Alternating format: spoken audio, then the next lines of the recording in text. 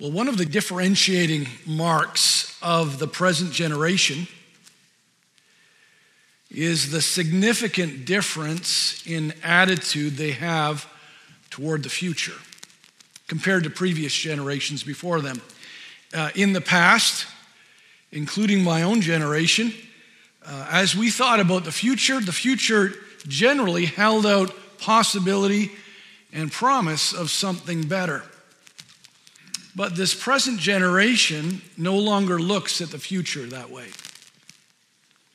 This week I was reading in my Kindle and came across a quote that I thought summed up this problem very well. Mark Thompson says the following on his chapter, Luther on Despair.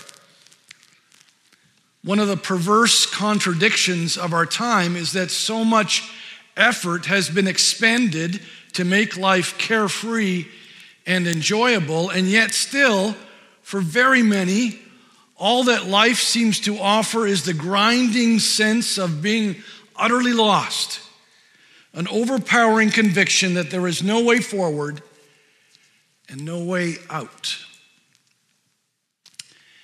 Well, this problem, my friends, can be summed up as the absence of hope. It's the absence of hope.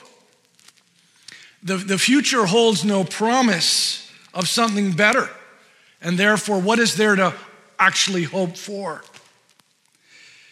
Well, in contrast to this, the Christian lives with a hope that isn't dependent on the hopelessness of the world and the way the world is, but rather on how God will relate to us in the future. Our hope is based on something that goes beyond this world. This is what Romans 5, 1 and 2 speaks of. In verse 2, again, it says, through him, that is through Christ, we have also obtained access by faith into this grace in which we stand. And listen to what it says. And we rejoice in hope of the glory of God. If you were here for our first message on the Holy Spirit, we spoke about how the Holy Spirit is taking us toward glory. That's what he's doing.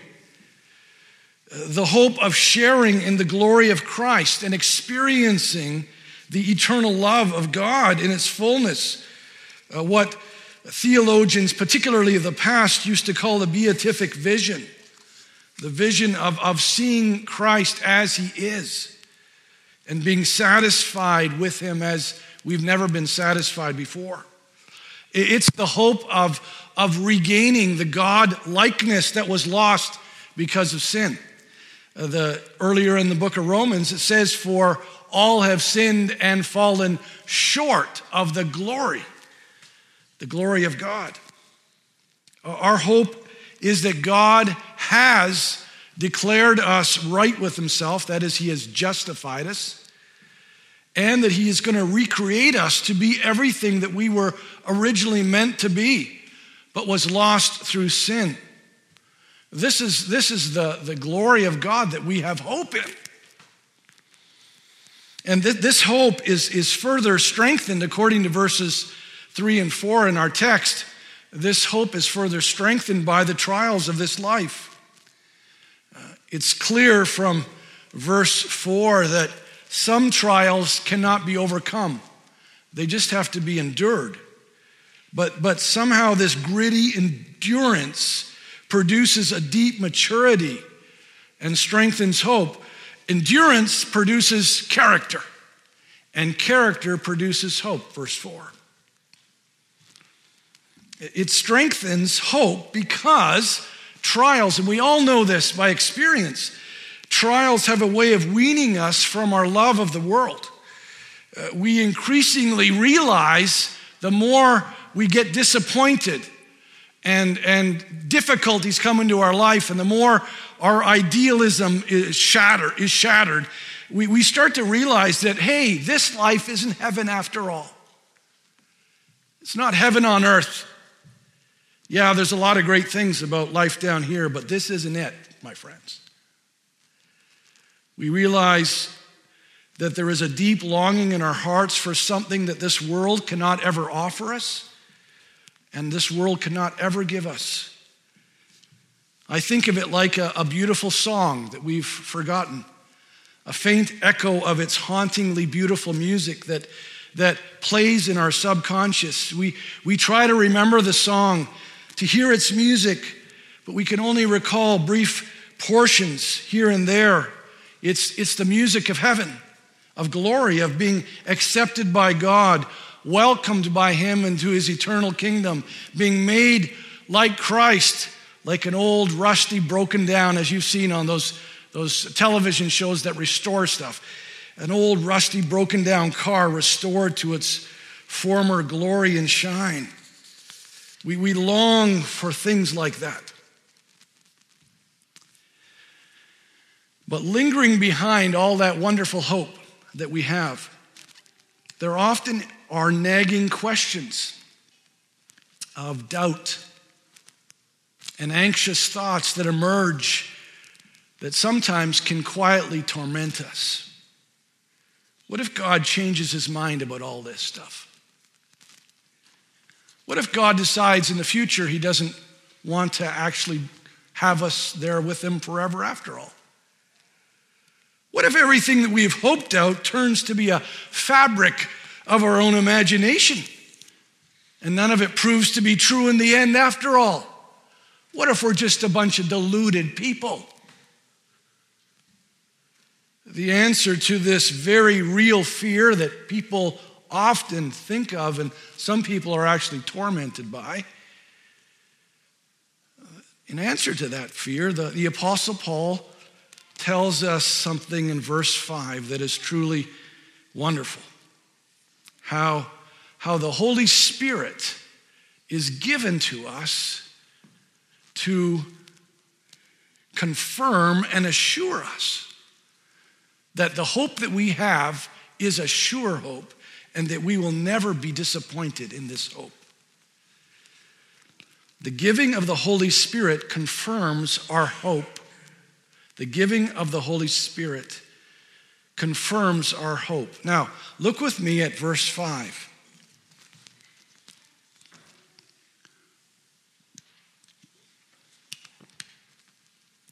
And hope does not put us to shame because God's love has been poured into our hearts through the Holy Spirit who has been given to us. Notice the word because. This word because then is giving us a reason for the fact that our hope is going to be sure. It's not going to be seen to be wishful thinking, but it's rock solid and dependable. And there are actually two reasons that are given here. One is a subjective reason in verse 5, but in verse 6 to 9, right after verse 5, we have an objective reason. That Christ indeed died for the ungodly. Listen to this. I'm going to do this really quick. Okay, we don't have time to make a sermon out of this. But verses 6 to 9, try to catch the argument that's being made here. For while we were still weak at the right time, Christ died for the ungodly. Okay, that's the wicked and evil to the core people, which is us. Okay, Christ died for the ungodly, for one will scarcely die for a righteous person, though perhaps for a good person one would dare to die. But God shows his love for us in this, that while we are still sinners, Christ died for us. And then get verse 9 then. Since therefore we have now been justified by his blood, much more shall we be saved by him from the wrath of God. Here's the point being made in these verses. That if Christ was willing to die for ungodly people who hate him and are wicked and turn their back on him and scorn him, if he was willing to run after them and save them, then when you've come to him and trusted in him, even though you're weak and stumbling and full of sin, but you're still coming towards him and trusting in him and you've been justified, how much more is he going to be after you and going to save you and going to work to make sure you're safe? If he's willing to do all that for the wicked, how much more will he do it for his people? You see, that's the argument being made in verses 6 to 9. It's unthinkable that God is going to treat those who have trusted him worse than the ungodly that he chased after. That's the objective reason that we know our hope is sure.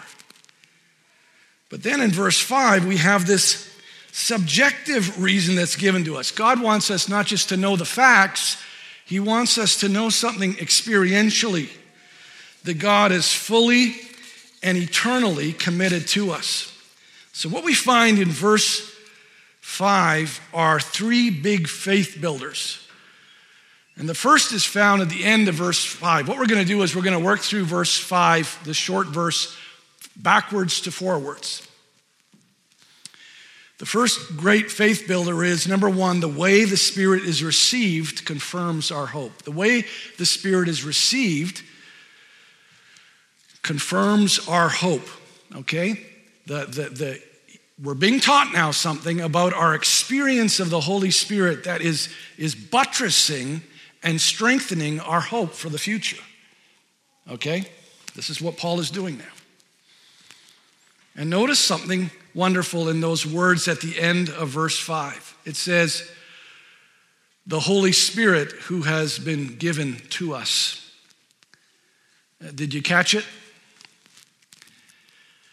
The Holy Spirit is a gift from the Father to us. The Holy Spirit is not a reward for good behavior. The Holy Spirit is not something owed to us because we have worked hard for his presence. He is a gift. This is really significant, okay? Christ is spoken of repeatedly in the New Testament as a gift. Justification is spoken of as a gift. Eternal life is spoken of as a gift. Everything about how God relates to us uses the grace language of gift over and over in the Bible. Listen to some of these scriptures. Earlier on in the book of Romans, we are justified, that is declared right by God. God says we are in a right relationship with him.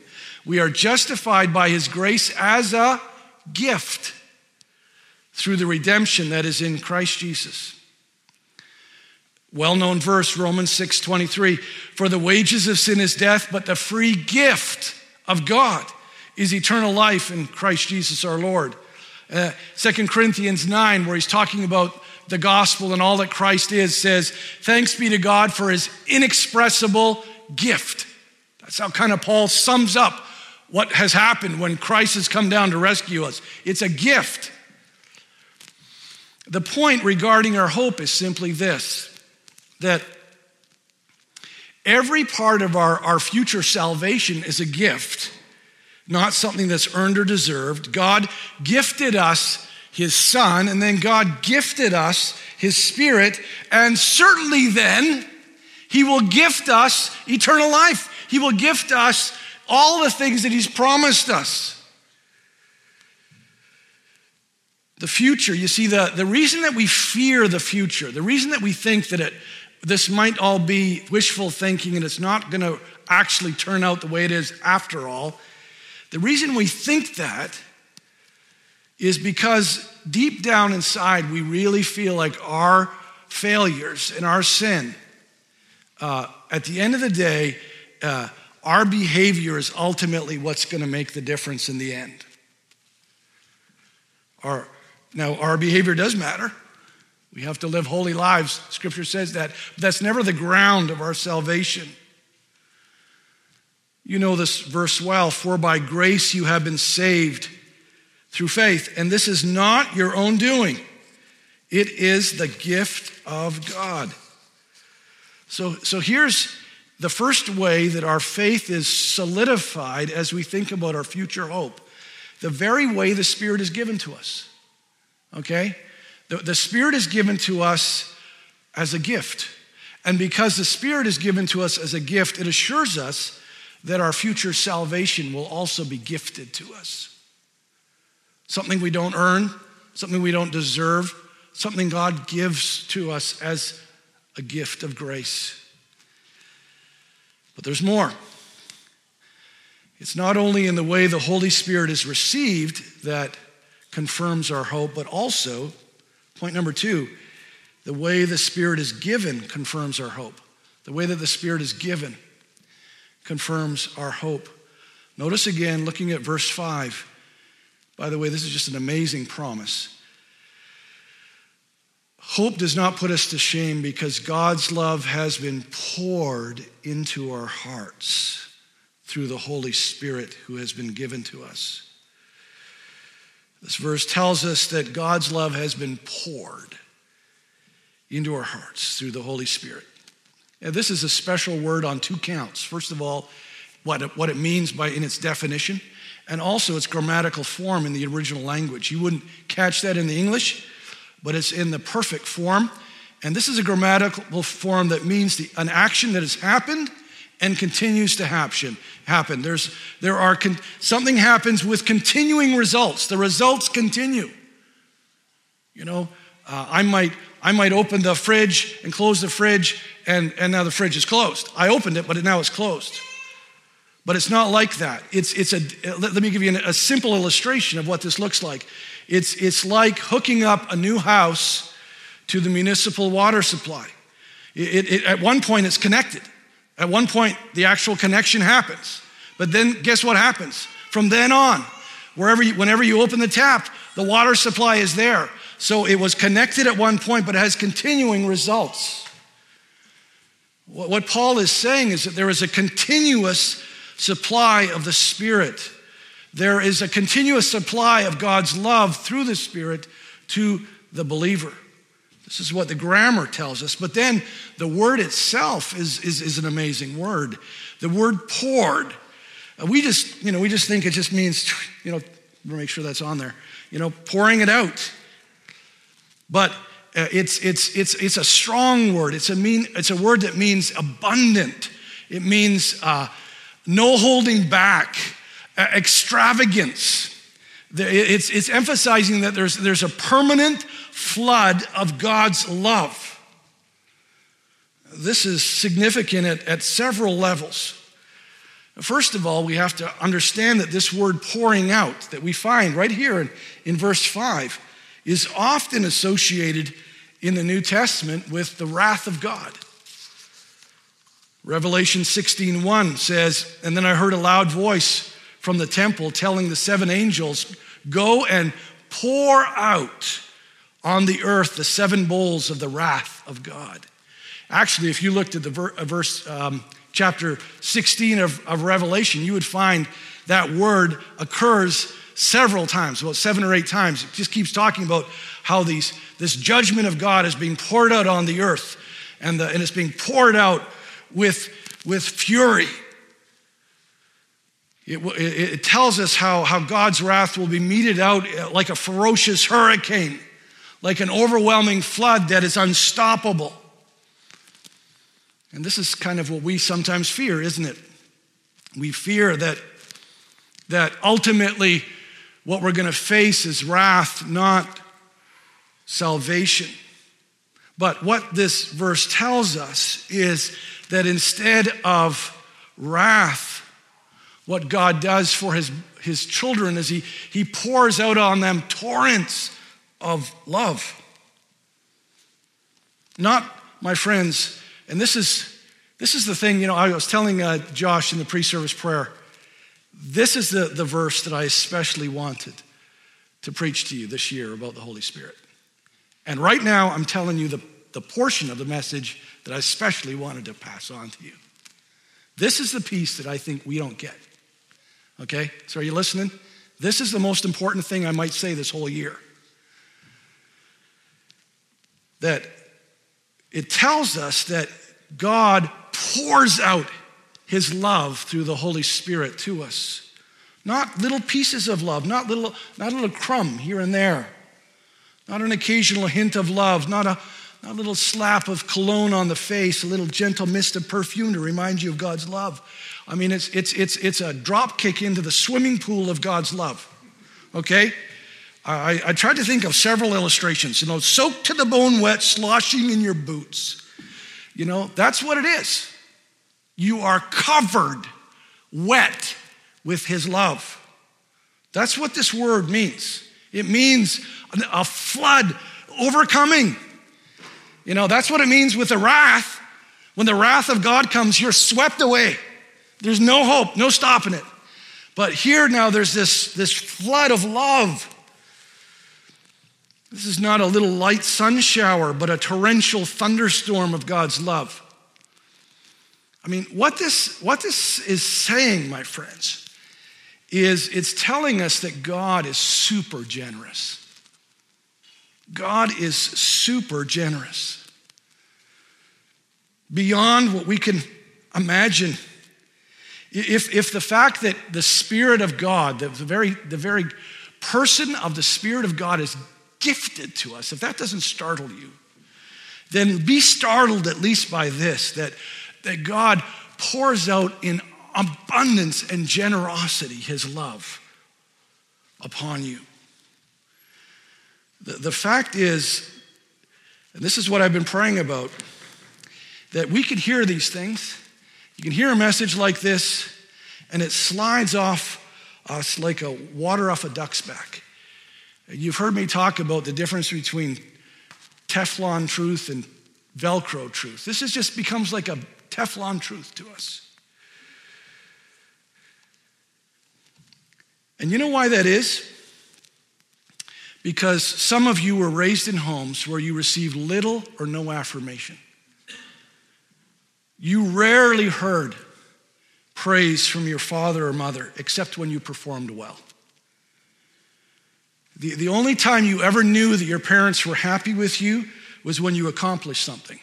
When you got an A in math, when you scored the winning soccer goal, when you did something that made you stand out from your peers. And by the way, children that are raised that way become parents that raise their children that way. And the sad fact is, after now being in ministry for 35 years, I have come to realize that 99% of homes are like this. Not all of them, but almost all are like this. So I just know that most of you were raised in homes like that. Love is a reward for good behavior in those homes. Untold numbers of homes withhold love when people fail. They withhold their presence. They might not get angry, but they just back off. They let people know that they're not happy with them just by not hanging out with them. They withhold their affection, and they withhold their words of affirmation. And because that is so formative for all of us, we mistakenly think that God operates by the same principles. And therefore, when we read something like verse 5, that God is extravagantly generous towards us, not according to how we behave, but just because he's generous, he's gifting, he's giving, we don't believe it.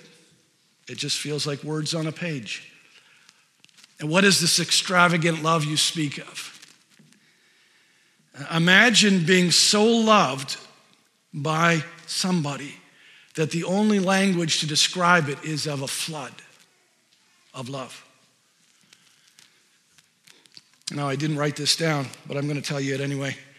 And this is usually one of those little interludes that I tell Josh about that I think are going to be 2 minutes and they end up being 10 or 15. It makes the sermon way too long. It's tough. Today I'm going to do it anyway. I was thinking about what hopefully we all love, and hopefully we all are loved. But there's two elements of love that we long for that we'll never get, okay? One is we long to be loved for who we are. People love us partially for who we are. But the fact is that we're sinful and we fail, and the humans have a hard time loving people that way. But God can love us completely for who we are. He doesn't love us because of who we are. Get that right, okay? He doesn't love us because we're sinful, but he loves us completely as we are, okay? He takes us as we are. It's an amazing thing to think about. There's nobody else that loves you the way God loves you that way. Nobody. You've never met anybody that loves you that way. But here's the other thing about love that we all long for. We long not just to be loved for who we are, but we also long that the one who would love us would impart themselves fully to us. We long to have somebody give themselves completely to us. You see? So we want to be loved completely, but we also want the person to come towards us and not hold back at all. And I'm telling you that you'll never get that from anybody in this life. All of us long for that. All of us long for that. But you'll never get that from anybody in this life. But God loves us this way, my friends. God does not love us in half measures. He is pure generosity. You know, the generous among us have caught this heart of God. That God loves to give, and he loves to give in abundance. Who gave all that massive pile of gifts under the Christmas tree? God did. Can you picture in your mind God laughing with joy as he gives? You know, every time you see a parent looking at their kids running down the stairs to go open the gifts on Christmas morning, you know what that is? It's just a picture of God. As we're running to open up all his gifts and God's laughing.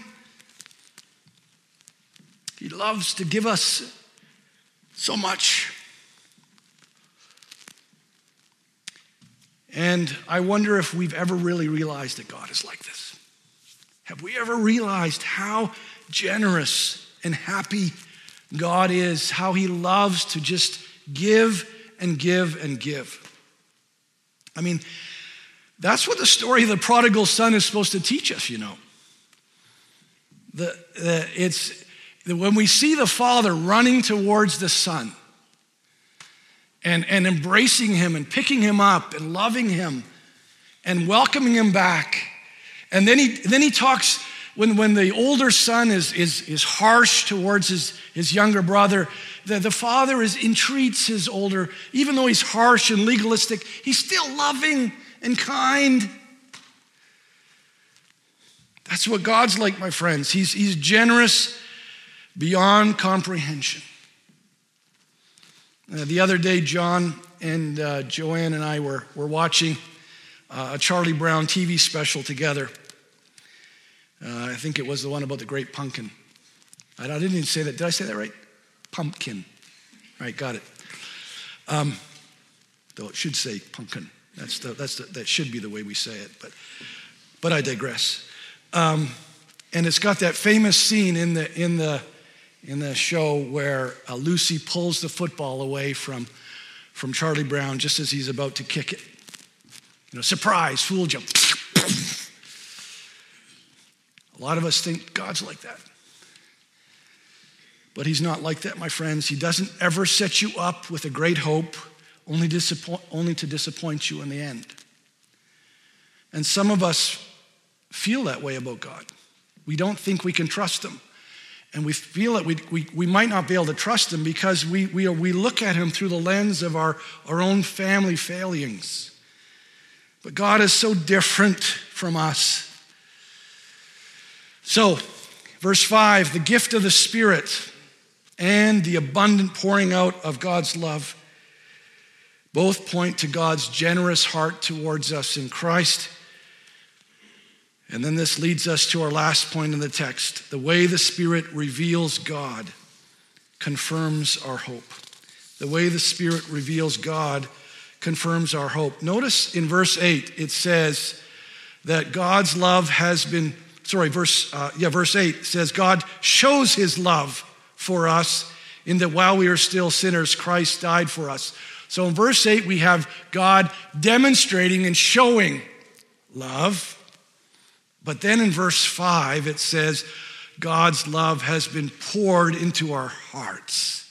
You see that? One is demonstrated, one is poured right into our hearts. In other words, one is intellectually understood, the other one is experientially understood. I think verse 5 is the answer to Jesus' prayer in John 17, where he says, the love which you have loved me, that the love which you have loved me may be in them, and I in them. St. Augustine said this on that passage. He says, that is to say, the Father loves us because in Christ he has chosen us before the foundation of the world. He who loves the only begotten, that is Christ, certainly the Father loves his only begotten Son. He who loves the only begotten certainly loves also Christ's members.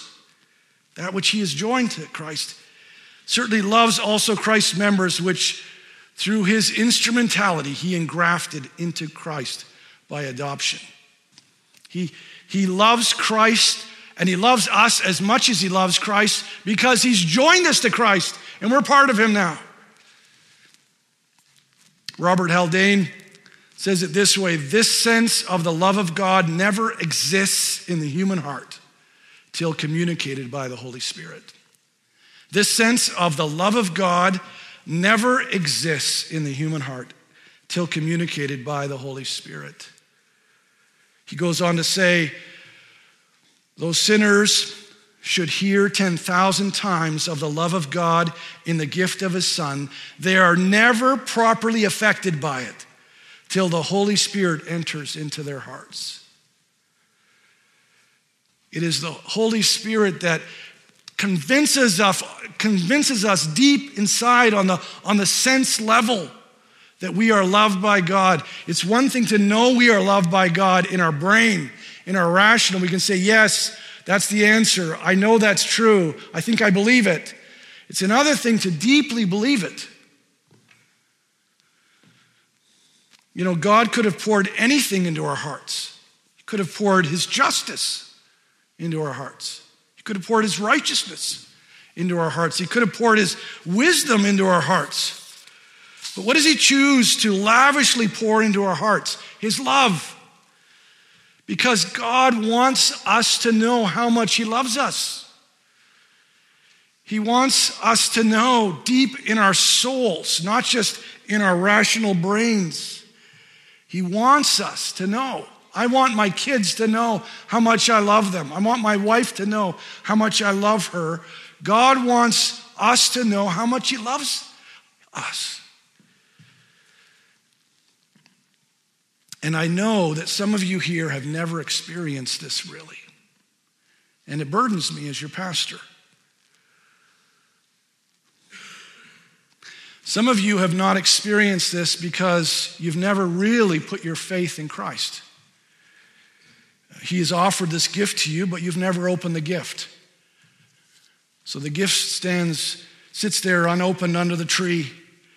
God's given it to you. He's waiting at the side, sitting on the sofa, waiting to see you open it. He says, hey, Tim, come on down. There it is. And it just, you live in your life. The present stays unopened under the tree year after year. To all who received him, to those who believed in his name, he gave the right to become children of God. So some haven't experienced this just because they never opened the first gift, the giving of Christ for us. But others, and this is, I think, would be the majority of those here today, others have understood Christ and his gift of salvation, but you've always thought that the Spirit was a reward for good behavior and was only reserved for the spiritually mature. You've never really acknowledged, that the Holy Spirit is as much a gift as Christ is. And the Spirit's ministry in your heart is received in exactly the same way that you received Christ's ministry, by faith, trusting in the promise of what he tells you is true. And I love the way the Message paraphrase says it in Galatians 3:5. Answer this question. Does the God who lavishly provides you with his own presence, his Holy Spirit, working things in your lives you could never do for yourselves, does he do these things because of your strenuous moral striving, or because you trust him to do them in you? Let's pray. So, Father, I ask again, as I asked many times this week, that you will your Holy Spirit will work in our hearts and convince us, deeply convince us of how much you love us. And Lord, I ask that you will forgive us for the way that we have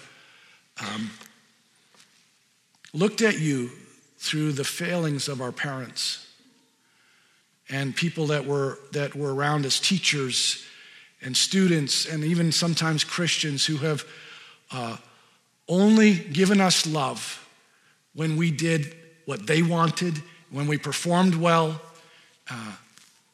but withheld love and words of affirmation and encouragement if we didn't perform well, if we didn't do the right thing.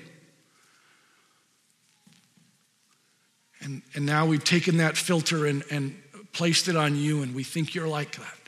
And please forgive us for trying to make you in our image. And we want to, by faith, receive what you have done. And we believe it, and we know the Spirit is as much a gift as Christ is, and that you are a generous God. You are a God that is generous. And you give us way more than we deserve. You delight to do this. There is something about you, God, that is just utterly amazing. That you would chase us down and seek and save the lost and do all these things.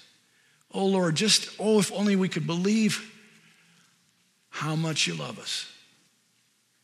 I ask that you'd help us today. Help people today to leave and this week and this coming months to believe and to know and experience how much you have loved them deeply, forever.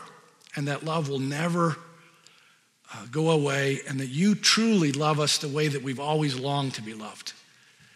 That you love us fully as we are. You also give yourself to us fully. The thing that we long for more than anything is found in you and in you alone. So we are so grateful. We are so grateful for being such recipients of grace and mercy. And we pray all these things in Jesus' name. Amen.